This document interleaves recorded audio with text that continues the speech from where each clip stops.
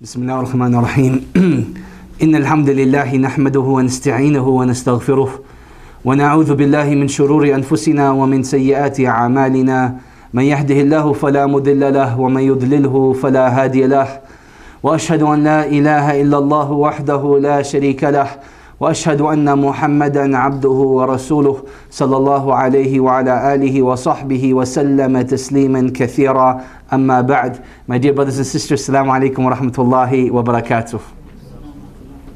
So today we're doing hadith number 20. This is the hadith عن أبي مسعود عقبة بن عمر الأنصاري رضي الله عنه قال قال رسول الله صلى الله عليه وسلم إن مما أدرك الناس من كلام النبوة الأولى إذا لم تستحي فاصنع ما شئت رواه البخاري.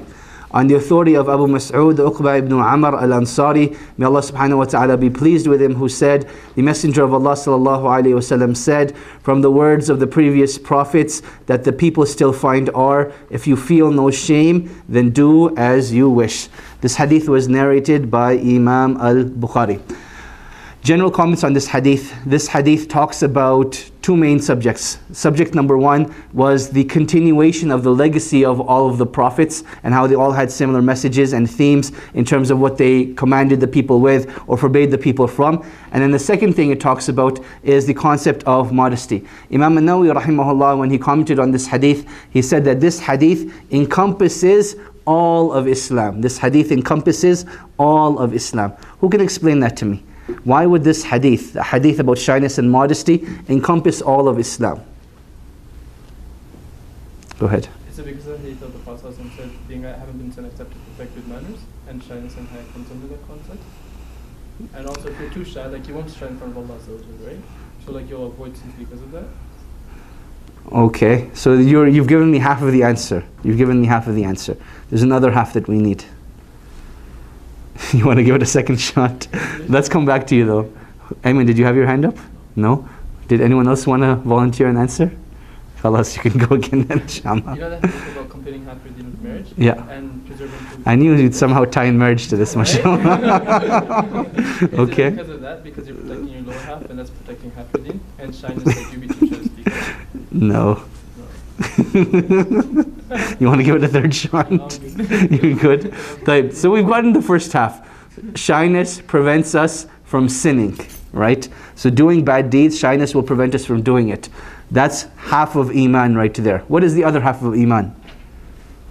What is the other half of Iman? Half of Iman is staying away from bad deeds. So the other half of Iman is doing the good deeds, right? So when a person is shy from Allah subhanahu wa ta'ala, this falls under the same category, that he will be shy not to do the good deeds. So when it comes time to do a good deed, he's going to do it. And that's what Imam Nawawi rahimahullah is implying when he says that this hadith encompasses all of Islam. Because Islam is built upon two things: staying away from the bad deeds and doing the good deeds. So that's just a general introduction to the hadith. Now the rawi of this hadith, the narrator of this hadith, he was Abu Mas'ud Uqba ibn Amr al-Ansari. Uqba ibn Amr al-Ansari. So he was from the people of Medina. He was given a nickname or a title called Al-Badri. Al-Badri. Some of the historians understood from this title Al-Badri that he attended the Battle of Badr. But in reality this is not true. The reason why he was given the title Al-Badri was that he lived in and around that area, and that is why he was given that title of Badri. From the virtues of Uqba ibn Amr radiallahu anhu was that when Ali ibn Abi Talib radiallahu anhu left for the Battle of Siffin, and eventually Ali ibn Abi Talib radiallahu anhu was killed after that, he left behind Uqba ibn Amr as the governor of Basra at that time. He left Uqba ibn Amr as the governor of Kufa at that time. And Uqba ibn Amr, he actually died a little bit after that in the year 41 or 42. So just at the end of the Khilaf of Hassan radiallahu anhu, that is approximately when he died. Altogether he narrated about 102 hadith. He narrated about 102 hadith. So this hadith, it starts off by saying, from the words of the earlier prophets that the people still find are. So meaning that Uqba ibn Amr is narrating from the Messenger of Allah sallallahu alaihi wasallam a continuation in legacy from the previous prophets. And I believe this is a very important point to understand, particularly as Muslims. When we talk about the Prophet sallallahu alaihi wasallam, the average non-Muslim does not know about the continuation and legacy, that all of the prophets were sent by the same God, they came with similar messages, and they were trying to promote the same sort of themes. So when you look inside the Quran, there are certain key words that almost all of the prophets used. From the key words that almost all of the prophets used were فَاتَّقُوا اللَّهِ وَأَطِيعُونَ, that have taqwa of Allah subhanahu wa ta'ala and obey me. So the two basic principles in Islam of having sincerity of Allah subhanahu wa ta'ala, and then having an example to follow, having mutaba'a or an example to follow of the messengers that came. Now here the Messenger of Allah sallallahu alaihi wasallam is giving us a third example of what all of the prophets came with, and that is to have shyness and modesty. A lot of people presume that shyness and modesty is just from Allah subhanahu wa ta'ala. But in reality, this is not the case. In reality, this is not the case. Shyness and modesty, it can be from the angels, it can be from the people around us, it can be from our elders. You know, there's a lot of things that one can be shy of.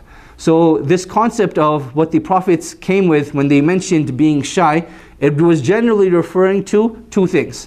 One being, be shy of sinning in front of Allah subhanahu wa ta'ala. And then the second concept of having and instilling good morals and manners inside of ourselves. Having and instilling good morals and manners inside of ourselves. So this is what the prophets generally came with. Now, how do we understand the actual crux of the statement? If you feel no shame, then do as you wish. If you feel no shame, then do as you wish. The scholars actually differed on three different opinions as to how this statement can actually be interpreted. Interpretation number one is that this statement is actually a threat.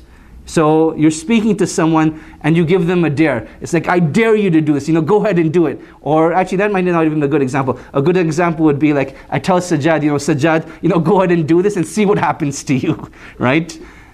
Actually, I'm not going to give any more further examples, but that's what it generally means. Like, go ahead and do this and watch what happens. So this is a threat from the Messenger of Allah sallallahu alaihi wasallam, that when an individual feels no shyness, then he's going to do what he pleases, and then at that time he should wait for bad consequences from Allah subhanahu wa ta'ala. So that is what this statement actually means. And this is something that you actually find in the Quran, that Allah subhanahu wa ta'ala, He tells the disbelievers, just be patient a little while longer, your compensation and punishment is coming from Allah subhanahu wa ta'ala. So continue doing what you're doing, eventually it will be stopped.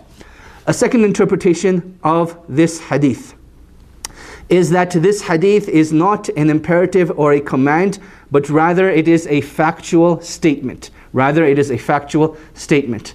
So how is this a factual statement? It becomes a factual statement in the sense that if a person feels no shyness and modesty, then he will do as he pleases. He will do as he pleases. And Ibn al-Qayyim rahimahullah, in this second interpretation, he actually has a lot of beautiful commentary where he talks about the state of the heart. And when you look at the linguistic interpretation of the term haya, which is the term that is used for modesty and shyness, it comes from the same root word and the same essence of haya, which is life within of itself, right? So Ibn al-Qayyim rahimahullah, he starts off his discussion by saying that just like water is known as haya, which is known as life, because it brings life to the ground and the plants and vegetables and the trees are allowed to grow, then haya, the modesty and shyness, this is the life of the heart. This is the life of the heart. And with each sin that it is committed, then the heart slowly starts to die. It slowly starts to die.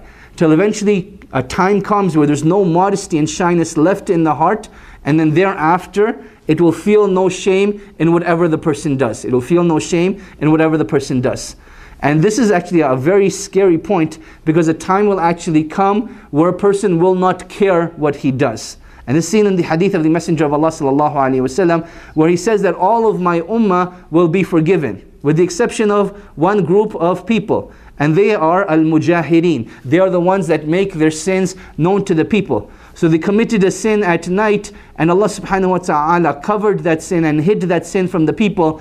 And then they wake up in the morning and they come to the people and they say, do you know what I did last night? I did so and so. And they uplifted the sitr that Allah subhanahu wa ta'ala had placed, the covering that Allah subhanahu wa ta'ala had placed upon that sin. So Allah subhanahu wa ta'ala will forgive all people except for those individuals that have lost all shyness and feel no shame in telling the people the bad deeds that they have done. In telling the people the bad deeds that they have done. A third interpretation of the hadith, and this is the last one, that it indicates a form of permissibility. It indicates a form of permissibility. So look at the wording of the hadith. If you feel no shame, then do as you wish. Where is the form of permissibility in this? Go ahead. It's not a command. It's not a command. Then do as you wish. That is a command. If you feel shame, do it. It's not like it's almost like an advice rather than a command. Okay, but now we're trying to look at, in this statement, do as you wish. How is it showing us permissibility in this statement? It is permissible to do as you wish. There's like a clause there. What is the clause? After knowing what's halal and haram, then do as you wish. Actually, no, it's not. A person does not need to know what is halal and haram to do as you wish. And we'll come to see that. So there's something else that's at play over here. Go ahead. There's a condition. Which is? If you have no shame. Now tie it all together. So what is like the sentence I'm looking for in terms of permissibility? Basically, if you've lost all sense of shame, then immediately you're the type of person that does what they wish. Okay, so that's going back to the second interpretation. I'm talking about it becomes permissible to do what you want as long as you are not afraid of the consequences. Close enough. I'll accept that from you. Close enough. Good. So the third interpretation is that this is a statement of permissibility, meaning that if you want to see what is permissible and not permissible, then look at if you feel comfortable doing this in front of people. If you do not feel comfortable doing this in front of people and you feel shy and ashamed, then understand that this is not from Islam and then this deed shouldn't be done. However, if you do feel shy and ashamed doing this in front of the people, then it's better to refrain from that and stay away from it. Now, what is the problem with this third opinion? We just discussed it in the second opinion. What is the problem with this third opinion? Go ahead. Don't feel shy.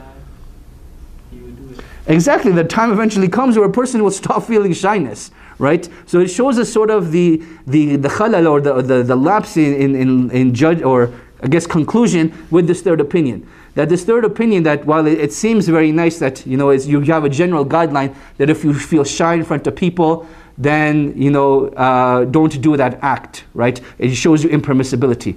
But we discussed in the second opinion that a time eventually comes where people will stop feeling shame, and just because a person doesn't feel shame at that time anymore, it doesn't mean that the act has now become permissible. It doesn't mean now that the act has actually become permissible. So in conclusion, all three of these opinions are valid and they all have their virtues to them. The conclusion, what we want to get from all of these interpretations is the fact that ultimately shyness is from Islam, and that is what prevents us from doing bad deeds. Shyness is from Islam, and that is what prevents us from doing bad deeds. Now, the concept of haya. Umar ibn al-Khattab radiallahu anhu, he summarizes our interpretation of haya. He says, haya leads to wara, and wara leads to being conscious of Allah subhanahu wa ta'ala. So let's explain what these words that are being used here. We already know what haya is. Wara. This is to make Allah subhanahu wa ta'ala a priority. It means that you're not even going to do the smallest, shadiest thing. So if there's any doubt about something, because of your consciousness of Allah subhanahu wa ta'ala, then you're going to stay away from it. So he goes on, and this is the exact quote. He says, if a person has little haya, he will have little wara. And the person who has little wara, then his heart has died. A person who has little wara, then his heart has died. So we were talking about how haya brings life to the heart. This is how it does so. That life of the heart is in its consciousness of Allah subhanahu wa ta'ala and its remembrance of Allah subhanahu wa ta'ala. And as soon as haya gets extracted from the heart, then the heart starts to die. Now, this concept of haya, what is important to understand is that this is one of the key distinguishing characteristics between humans and animals. You look at an animal, it will eat, sleep, go to the bathroom, have its intimate relations all in public, all in one area, not caring about anyone or anything. And what makes us human is the fact that we feel shy to do these things in public. Like we were not going to go to the bathroom in public. We know a person doesn't have marital relations in public. And this shows you how regressive our society is becoming. That while technologically we're advancing, we're actually regressing as a society. There's actually, let me just finish my point and then I'll get to the show that I was going to talk about. When you look at the story of Adam alayhi salam, after Adam alayhi salam and his wife, they consume from the tree, one of the first consequences that they feel at that time is now they start to recognize their aura, right? They start to become cognitive of their aura, right? Before that, they weren't cognitive of their aura, but now they're taking the leaves of the trees in paradise and they're trying to cover themselves. And this is a human characteristic that all of us will have, that regardless of how much immodesty may be in society, regardless of what type of background you come from, the average human being will feel shy walking clothless in society, right? The average human being will feel shy walking clothless in society. Now, let us get to the show that I was talking about. There's a TV station, alhamdulillah, it's not openly accessible in Canada. It's called VH1. It's the equivalent of like a music station in the United States. Their hit show for this year is called Dating Naked, on how they will bring a man and a woman. Alhamdulillah, it's still a man and a woman, and not something else. And the premise of the date is that they will record them dating naked. That you get introduced to one another, and you're basically looking at each other naked. And subhanAllah, it shows you a massive problem in our society when such shows are now openly being displayed on public TV, right? In the United States, this is public TV. It's not a subscription channel. It's not like a pay-per-view channel. This is public TV. It shows us that there is something really, really wrong in our understanding of morality and the way that we dictate our lives. There's a problem when, people who indulge in sin openly, actors in these adult movies are getting paid more than teachers, right? There's a huge problem in society when this is what is actually happening. So this concept of haya, it leads us to a discussion of, is haya something that is naturally and innately there? And is it something that can be acquired? Is it something that can be acquired? So the first part is that yes, each and every one of us is born with shyness. This is a part of our fitrah. Allah subhanahu wa ta'ala gave us this fitrah, this moral compass through which we do feel this natural shyness. And over time, based upon our surroundings, based upon the sins that we commit, based upon the people that we hang around with, the things that we expose ourselves to, that level of modesty will increase and decrease. Now once modesty is decreased, can it actually be increased? And the answer is yes. Modesty actually can be increased.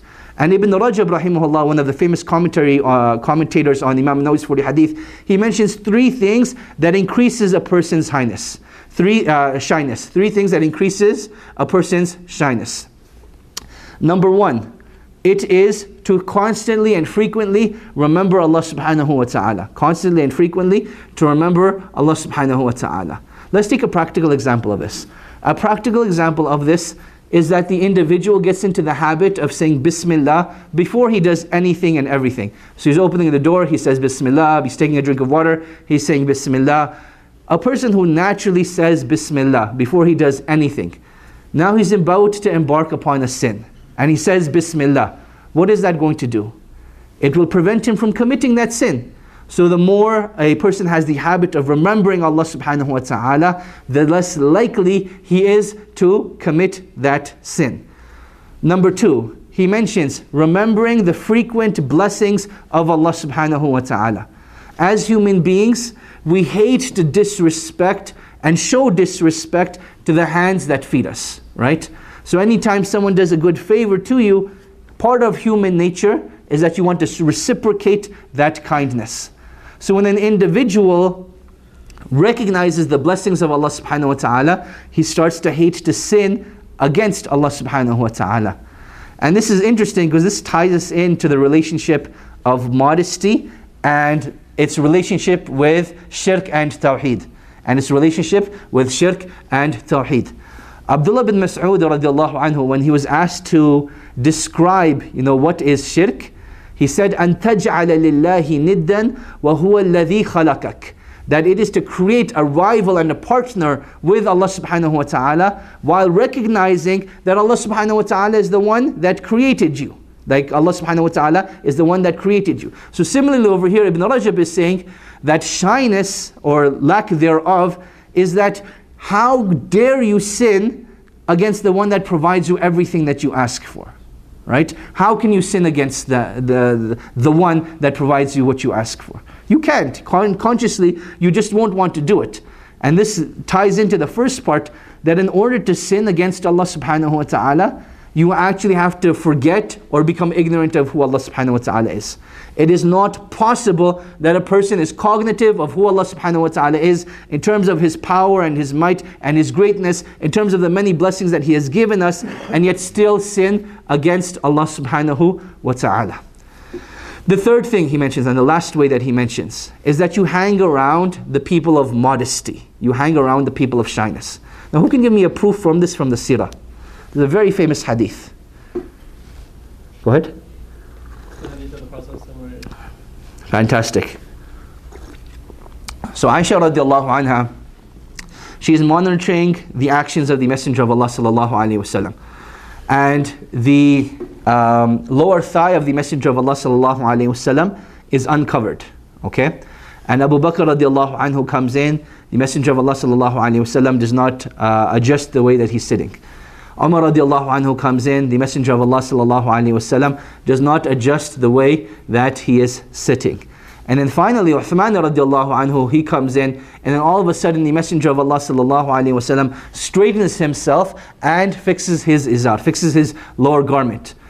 Aisha radiallahu anha, she asked him, O Messenger of Allah, Abu Bakr came, Umar came, and you didn't move. Yet when Uthman radiallahu anhu comes, why did you move at that time? And the Messenger of Allah sallallahu alaihi wasallam, he says, أَلَا أَسْتَحِي مِنْ رَجُلٍ تَسْتَحِي مِنْهُ الْمَلَائِكَةِ. That should I not be shy and modest in front of an individual whom the angels are even shy of, whom the angels are even shy of. So it shows you the level of modesty that Uthman radiallahu anhu had, so much so that he inspired the Messenger of Allah sallallahu alaihi wasallam to increase his own modesty from time to time, to increase his own modesty from time to time. So this shows us that when you hang around with shy people and with modest people, then you start to imitate their characteristics as well.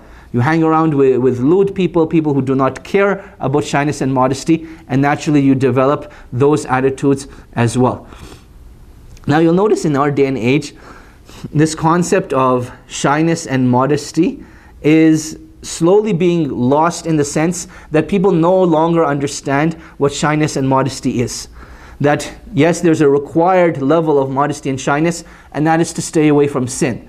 But there's a higher level of modesty and shyness, which is just to keep yourself extra covered, right? To keep yourself away from any form of doubt, to keep yourself away from any form of lewdness. And you find many examples of this, that Musa alayhi salam, and from the virtues of Musa alayhi salam is that he was known to be extremely modest and shy. So much so that he would never show off his arms, right? You would never see the skin on his arms. That even when he would bathe, sometimes he would keep his clothes on to go and bathe. And then the people started saying, the reason why Musa alayhi salam, he doesn't show his skin is because he is a leper. That he has a malfunction in his skin, and that is why he doesn't want to show off his skin. And this became such a rampant rumor in the community and the society that Allah subhanahu wa ta'ala decided to defend him. Does anyone know what happened? What happened? So he's showering behind the rock, and the rock starts moving, just so the people could see that. Fantastic. So there's actually two narrations to this story. One is that the rocks started moving away when Musa alayhi salam had taken his clothes off so that he would become exposed to the people. And another narration that Ibn Kathir rahimahullah mentions is that the ants started to walk away with the clothes of Musa alayhi salam. And then Musa alayhi salam eventually had to chase the ants to get his clothes back. And this shows that Musa alayhi salam, this was from his modesty. When you look at how the companions radiallahu anhum describe the modesty of the Messenger of Allah sallallahu alayhi wasallam, they say the Messenger of Allah sallallahu alayhi wasallam was more modest than the virgin bride girl. Was more modest than the virgin bride girl. And the virgin bride girl, she's so modest and shy that even when she's asked, are you ready to get married? Her silence is her acceptance, right? She doesn't even say yes because she's ready to get married because she's too shy to even speak. And they describe the modesty of the Messenger of Allah sallallahu alaihi wasallam to be even greater and more than that. Now let us talk about the importance and virtues of haya. The importance and virtues of haya. And we want to take 4 different hadith that talk about the virtues of haya and then explain them. Hadith number 1. الحياء والإيمان قرنا جميعا فإذا رفع أحدهما رفع الآخر. So the Messenger of Allah sallallahu alaihi wasallam says, haya and iman are 2 companions that go together. If one of them is lifted, the other is also lifted. So here the Messenger of Allah sallallahu alaihi wasallam derives a direct correlation between haya and iman, and how if one goes up, the other goes up, and if one goes down, the other must go down as well. Now how do we understand haya and iman over here? This goes back to our earlier discussion. Haya over here is understood as staying away from sin, and iman is understood as doing virtuous and good deeds. So here the Messenger of Allah sallallahu alaihi wasallam says that if you are becoming prone to sins, then the good deeds that you do will naturally go down. However, if you fight off the temptation to do those sins, then even your good deeds will even go up. Ibn al-Qayyim rahimahullah, commenting on this hadith, he says the best way for an individual to increase his iman is to prevent himself from doing the sins that he commits. Is to prevent himself from the sins that he commits.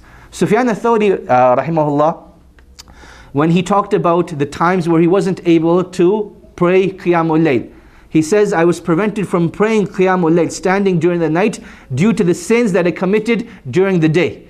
So due to a lack of modesty in the day, he is unable to worship Allah subhanahu wa ta'ala during the night. And as soon as he finished the issue that he was having, then all of a sudden he's able to worship Allah subhanahu wa ta'ala during the night as well. So that is the relationship with haya and iman. Number 2 is that the Messenger of Allah sallallahu alaihi wasallam, he says, al-imanu bid'u wa sab'una aw bid'un wa sittuna shu'bah. فأفضلها قول لا إله إلا الله وأدناها إماطة الأذى عن الطريق والحياء شعبة من الإيمان. So the Messenger of Allah sallallahu alaihi wasallam, he says, Iman has 70 some odd or 60 some odd branches. The most virtuous of them is the statement that there is none worthy of worship except Allah. And the slightest of them is to remove something harmful from the road. And haya, modesty, is a branch of Iman. So here the Messenger of Allah sallallahu alaihi wasallam, he says, Iman is divided into 70 or 60 odd branches. And Allah knows best, the narration of 70 seems to be stronger and appropriate for this context. Why? Because generally when the term 70 is used, it doesn't mean just 70, it means that there are many, of them. So if you look inside the Quran, Allah subhanahu wa ta'ala, He tells the Messenger of Allah sallallahu alayhi wa sallam that even if you were to seek forgiveness for the hypocrites and the disbelievers 70 times, Allah would not forgive them. So does that mean if he was to ask 71 times that Allah subhanahu wa ta'ala would now forgive them? No, because the point of 70 is not the actual number, but it is to show that there are many branches. So when you look at virtuous and good deeds, we learn that the good doors to good deeds are many, that they're not just a few. The highest of them is the statement of La ilaha illallah. Why is the highest of Iman the statement of La ilaha illallah? Who can explain that to me? Why is the highest of Iman the statement of La ilaha illallah? Everything starts with accepting the oneness of Allah. Yes and no. There's more to it than that. Go ahead. You can't have Iman without La ilaha illallah. That is definitely very true. But why does that make it the highest form of Iman? Go ahead. There's no action except it's action of worship, except it's for the sake of Allah, and so that's why it's the highest. I don't remember, the answer was in light of guidance. The answer was in light of guidance in 2011. Let us go back to our notes and look it up, inshallah. طيب. So I think generally you guys are all on along the same lines, that this statement of La ilaha illallah, it doesn't represent just a statement, right? It represents our submission to Allah subhanahu wa ta'ala. It represents the fulfillment of our creation. It represents the fulfillment of why the messengers were sent. It represents why Allah subhanahu wa ta'ala revealed the books. It represents why we struggle and strive hard in this dunya. All of those encompass the statement of La ilaha illallah. So La ilaha illallah is not just a statement, but it is a way of life, right? So people often get thrown off, but what's so significant about the statement? La ilaha illallah is not just a statement. When you study what is the word I'm looking for? The conditions of La ilaha illallah, part of it is a sidq wal amalu bih, is being truthful and acting upon it, right? So it's not just a statement, but it's developing it as a way of life. And eventually it comes down to that with La ilaha illallah, your deeds are accepted, you are entered into paradise. Without La ilaha illallah, your deeds are rejected and you're thrown into the hellfire. Then the Messenger of Allah sallallahu alaihi wasallam says, and the lowest part of it is to remove something harmful from the pathway. Is to remove something harmful from the pathway. The scholars understood this part of the hadith to mean that it is not specifically removing the harm from the pathway, but it is removing any harm in general, right? So to remove even the smallest harm from someone is considered a virtuous and good deed. So you see a spot on the floor that is wet, you dry it up so that no one slips on it. You see a banana peel on the street, you pick it up so that no one slips on it. And in fact, there's a beautiful story from one of the students when he was studying in Medina. That when he was studying in Medina, he's sitting with his teacher in the car and they're on their way home. And typical driving in Medina, everyone's driving like 110, 120 kilometers. It's like a student zone, there are kids everywhere, no one cares. So they're driving home, and then all of a sudden, the teacher screeches the car, brakes the car, and the student goes flying right into like the windshield, and he protects himself. And while he's gathering himself, the teacher goes out of the car, does something, comes back into the car, says Assalamu alaikum, and they start driving again. The student, perplexed, when he arrives home, he's like, look, Sheikh, I don't mean any disrespect and I don't want to pry, but I need to ask you, what was it that you did when you got out of the car, when you just jammed your brakes, right? It was like such a strange experience. And then he tells the student, do you know what the biggest blessing is in the hereafter? And the student, out of his respect, he said, no, please inform me. He says the biggest blessing is to see the beautiful face of Allah subhanahu wa ta'ala. And the individual does not know what deed he may do that will allow him to spend an extra minute, an extra hour, an extra day in the company of Allah subhanahu wa ta'ala. And he had seen a bottle on the side of the road, and he thought to himself that what if this bottle, someone drives over it, it ruins their tire, what if the heat explodes the bottle, it could cause possible damage. So he thought to himself, subhanallah, why not remove it from the path? But I want you to look at the mentality and the attitude. That why are we doing these small little deeds that no one else would pay attention to? We do them because we never know what that deed is that will allow us to spend an extra minute, an extra hour in the company of Allah subhanahu wa ta'ala. And this is what the Messenger of Allah sallallahu alaihi wasallam called the lowest form of Iman. Then we conclude with this hadith where the Messenger of Allah sallallahu alaihi wasallam says, وَالْحَيَاءُ شُعْبَةٌ مِنَ الْإِيمَانِ. And modesty and shyness is one of the branches of Iman. Is one of the branches of Iman. The lesson we derive from this is that one of the ways we get closer to Allah subhanahu wa ta'ala, just like with the statement of La ilaha illallah, just like with moving something harmful from the path, is by instilling ourselves with modesty. Just like we do those deeds to get closer to Allah, then even a person instilling modesty inside of himself can get him closer to Allah subhanahu wa ta'ala. Hadith number 3. الحياء من الإيمان والإيمان في الجنة والبذاء من الجفاء والجفاء في النار. The Messenger of Allah sallallahu alaihi wasallam says, Haya is a part of Iman and Iman is in paradise. Lewdness is a part of hardness of the heart, and hardness of the heart is in the fire. So here the Messenger of Allah sallallahu alaihi wasallam tells us that modesty leads a person to paradise, just like lewdness leads a person to the hellfire. The wording of the Messenger of Allah sallallahu alaihi wasallam, which says, وَالْبَذَاءُ مِنَ الْجَفَاءِ وَالْجَفَاءُ فِي النَّارِ. Bada, that means to become lewd, to become, inconsiderate of how you present yourself to people. That is what bada is. Min al-jafa. This is from antipathy. When you stop caring, towards anything that's happening, right? A person becomes apathetic towards something when he no longer cares about it, right? The world can be falling down, it's collapsing, he has no care or concern whatsoever, he has become apathetic to it. This is what jafa is, a person becoming apathetic. So here the Messenger of Allah sallallahu alaihi wasallam is saying that when shyness and modesty is taken away from the slave, the person will start to become apathetic towards people and towards the world. He will have no concern about it. He will have no concern about it. And then the last hadith that we will discuss is the Messenger of Allah sallallahu alaihi wasallam saying, "Inna likulli dinin khuluqan wa inna khuluq al-Islami al-haya'u." Every religion has a particular manner or characteristic, and the characteristic of Islam is haya. The characteristic of Islam is haya. So you'll notice that the Messenger of Allah sallallahu alaihi wasallam, in several hadith, he uses this approach in language where he talks about the most important description of it and calls that by its name. So for example, when we talk about tawbah, the Messenger of Allah sallallahu alaihi wasallam says, "An-najmu tawbah," that feeling remorse and regret, then that is repentance to Allah subhanahu wa ta'ala. Even though there's more to repentance than it, its main component is remorse and regret. Al-Hajju Arafah, that the Hajj is Arafah. There's more to Hajj than just Arafah, but the main component of Hajj is Arafah. Similarly over here, the Messenger of Allah sallallahu alaihi wasallam is saying that every religion, it has a key characteristic, and the key characteristic of Islam is shyness and modesty.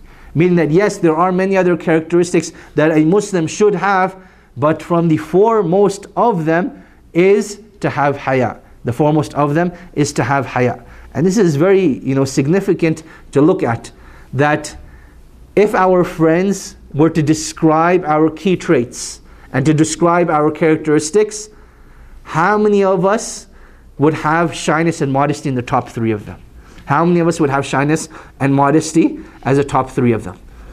The reality is, and Allah subhanahu wa ta'ala knows best, for the vast majority of us, if not all of us, shyness and modesty wouldn't be, in our top three. In fact, shyness and modesty, is not even part of the vocabulary that we use anymore in this day and age, right?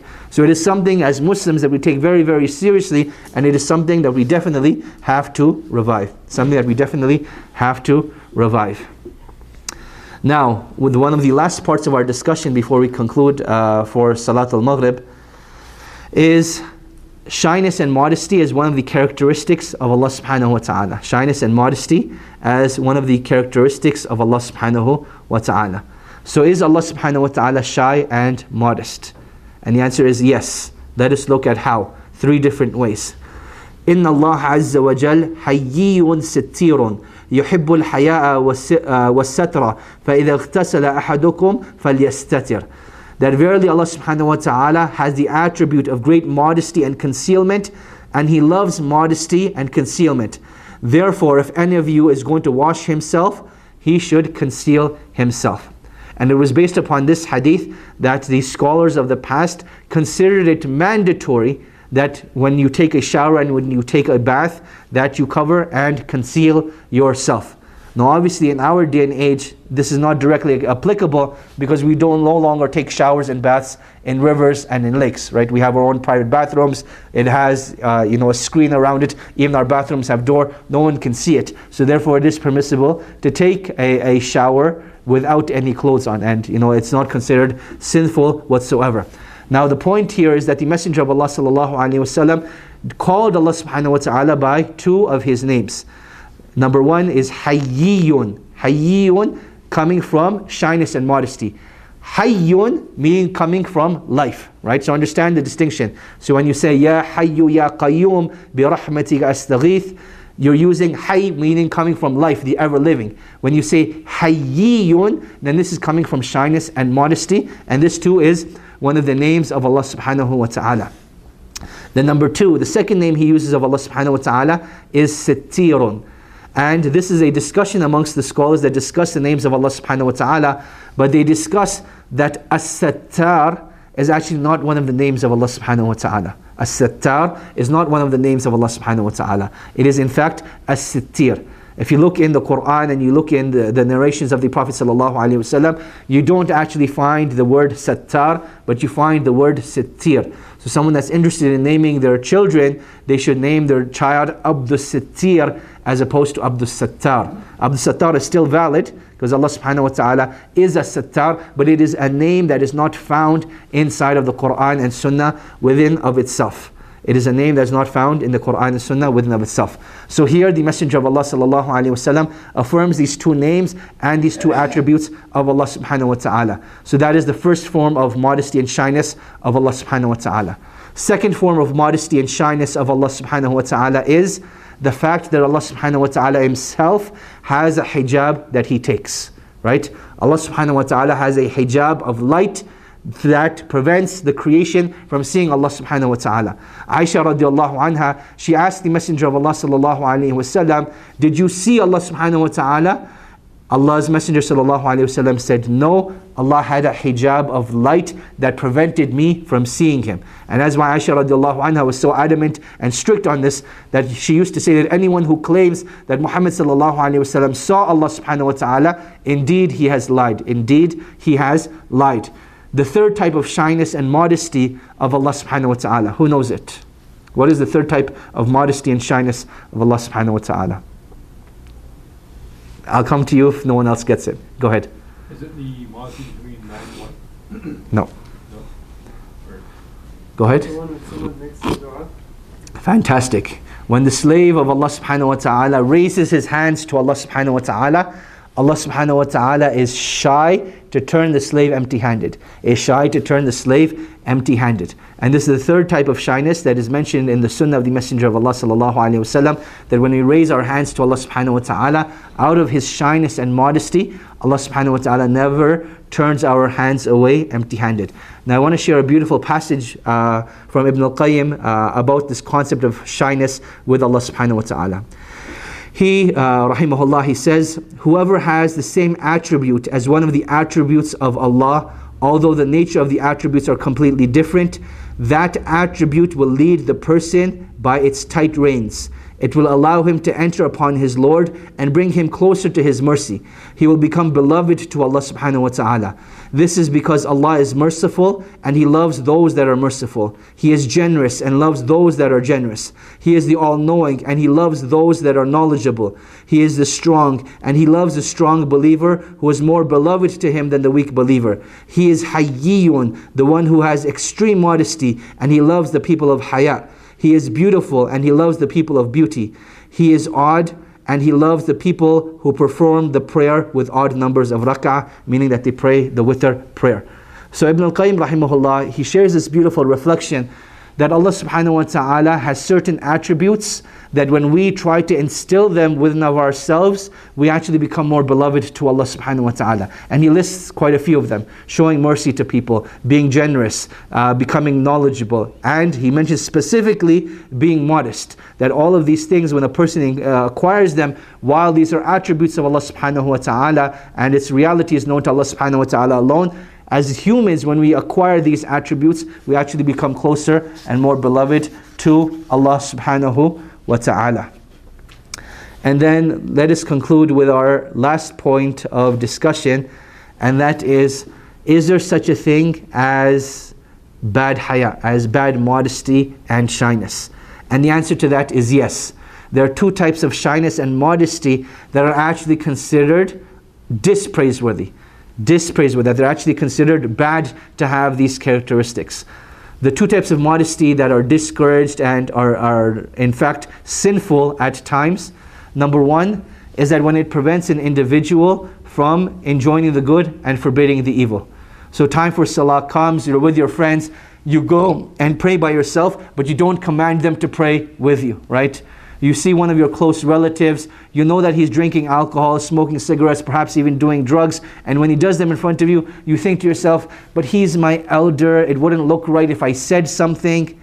this type of modesty is actually discouraged. This type of modesty is actually discouraged and should not take place.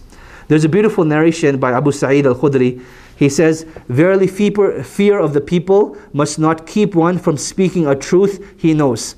After narrating this hadith, Abu Sa'id said, "We have seen things, but we feared the people." And then he started to cry.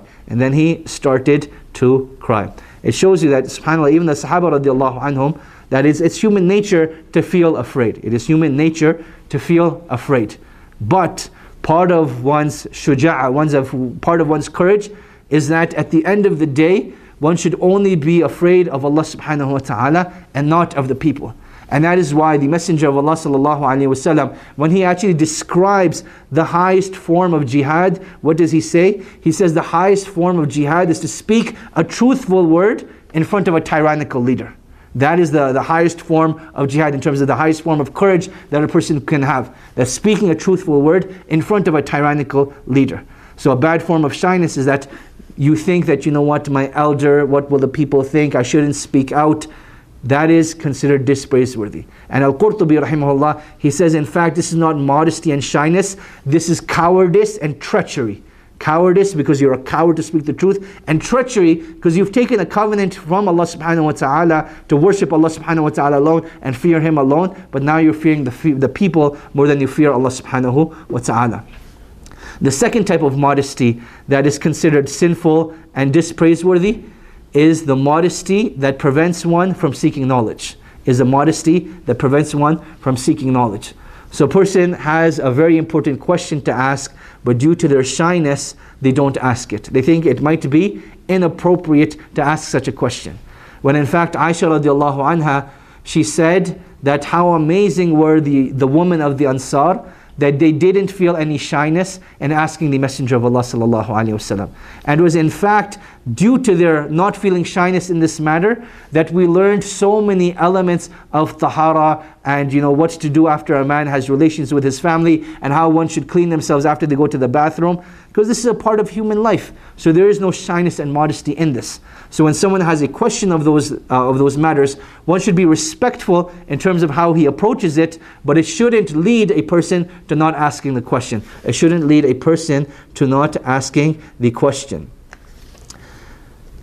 And the last thing I will mention about this hadith,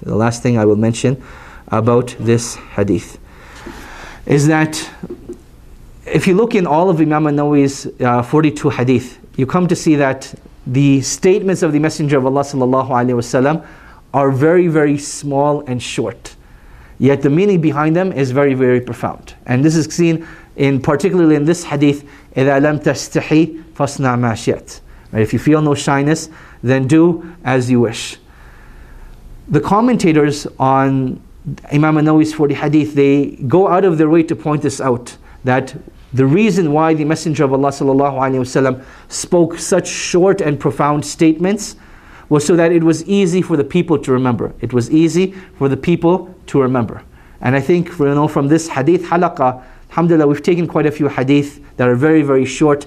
We should take it upon ourselves to memorize these statements, that even if we don't know the Arabic language, it is a stepping stone towards learning it, that you have these small, easy to remember hadith that will not only increase your vocabulary of the Arabic language, but you're carrying a tradition of knowing the exact words and statements that the Messenger of Allah sallallahu alaihi wasallam spoke.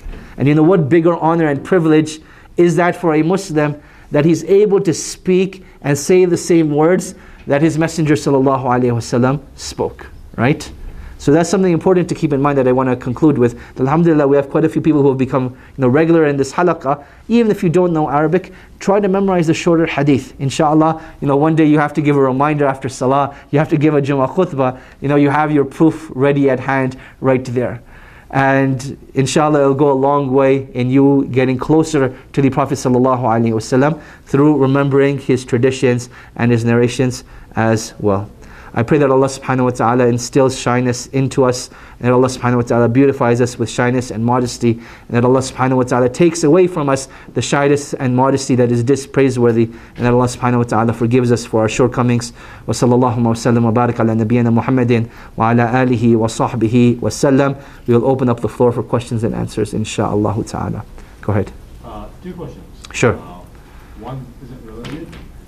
First question is, in terms of mentioning someone else's mother, like their name, is it common to get like a reaction out of this? Because I know like certain cultures. Of course. Is this a shyness, if you may call it, that's frowned upon? No, so this is like a cultural thing. So particularly, I learned this the hard way while living in Saudi Arabia. You never ask how someone's wife is doing. You never ask how someone's sister is doing. You never ask how someone's mother is doing. You just keep it general when you say, كيف حال أهلك or كيف أهلك. You just keep it very general. Because in Arab tradition, it's considered very, very impolite. Why are you asking about my mom? What's your business with my mom? Right? So that's the angle that they're coming from it from. So is it considered a form of modesty? No, we just say that this is a form of culture. Whereas living in Canada, so how's your sister doing? How's your wife doing? No one blinks an eye twice at that, right? So this is more of a cultural thing that we don't say is good or bad, but it is something that, it just varies from culture to culture. Wallahu alam. My other question was, you were saying, speaking of hadith. Yeah. Is it actually permissible to paraphrase a hadith? So is your question, are we allowed to paraphrase hadith, or were hadith paraphrased in tradition? Are we allowed to? Are we allowed to paraphrase hadith? And the answer to that is yes. Imam Malik rahimahullah, he established a sunnah of the muhaddithin, where sometimes a person doesn't have an opportunity to mention a long hadith, so he'll mention just a paraphrased version of the hadith, and then he concludes by saying, "Oh, kama qala an-nabiy sallallahu alayhi wasallam," and it is like as the Messenger of Allah sallallahu alayhi wasallam said. So if a person is to paraphrase hadith, he should always give that disclaimer, "Oh, kama qala an-nabiy sallallahu alayhi wasallam." Wallahu ta'ala. Wa iyyak akhi, no problem, inshallah. Any other questions? Fantastic. Go ahead. I'm not sure what you were discussing earlier than this, but I thought I would take this opportunity to ask you.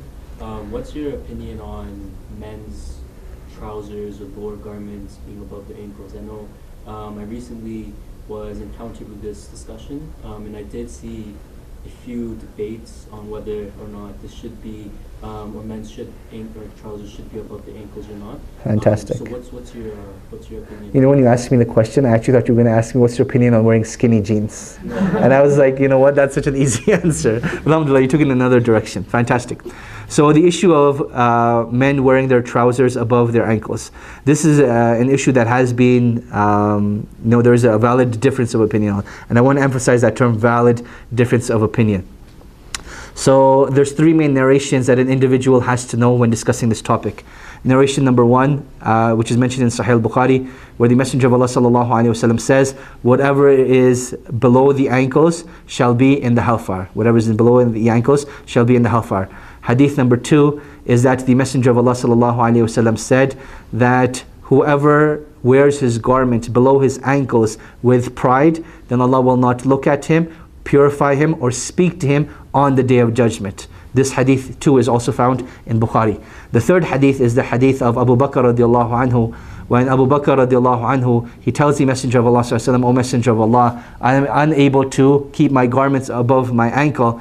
And the Messenger of Allah sallallahu alaihi wasallam responded by saying that, "Oh Abu Bakr, you don't have to worry about this, because you're not someone that does it out of pride."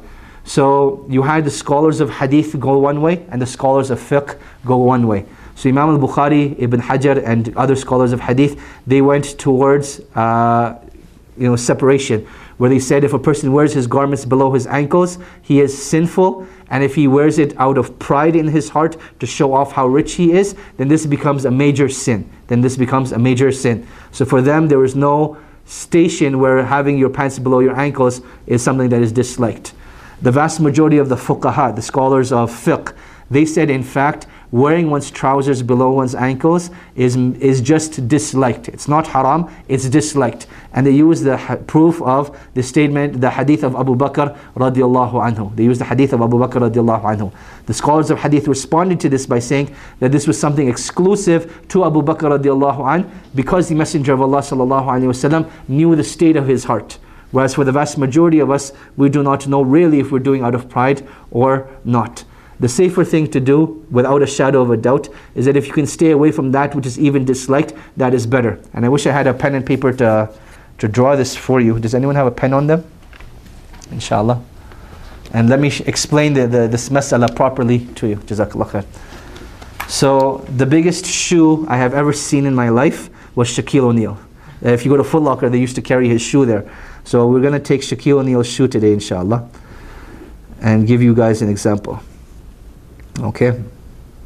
So this is Shaquille O'Neal's shoe over here, and this is Shaquille O'Neal's ankle. Okay? So when we talk about keeping your trousers above your ankle, the vast majority of people think that keeping the trousers above the ankle means that it has to be physically above the ankle. When you look at what the scholars of fiqh actually say, they say no, this is not the case. Keeping the trousers above the ankle means keeping it above the lower part of the ankle. So that second line that is there, and not the first line. Okay? So a lot of people think that, you know what, I'm wearing, as you can't see, is the second line over here, inshallah. I know even my diagram is really small. But it's that second line over there, which is, as long as it's not going below the second, the bottom part of the ankle, you're still within the realm of this hadith. So a lot of people think that, you know what, I'm wearing a suit, it's going to look really awkward if I have my trousers above your ankles. And the answer is no, just keep it at that line, right? Just keep it at the level of your ankles. And most shoes, they come up to that level anyways, so it'll cover the top of your shoe and you're not going to look weird and stick out. So that way you can implement the sunnah, stay away from possibly sinning and staying away from that which is disliked, and at the same time you're not going to look awkward and strange. Wallahu ta'ala alam. I hope that answered your question, inshallah. Last two questions and then we break for Maghrib. What if you're wearing a costume, like some like costume has put in I'm not even going to ask why are you wearing a costume. But go ahead. What if you're wearing a costume and what happens? It has long things and it's a built-in sock like that. A built-in sock? It doesn't really have an exit. It just I'm not going to ask why you know what costumes are like. Inshallah khair. Let me explain two things. Number one is that the intricate details of Islam, young kids are not held accountable for as of yet. So in your situation, inshallah, the pen is still lifted on you. Enjoy any costumes you want. It's not a big deal, inshallah. As for sajad, that's a completely different matter.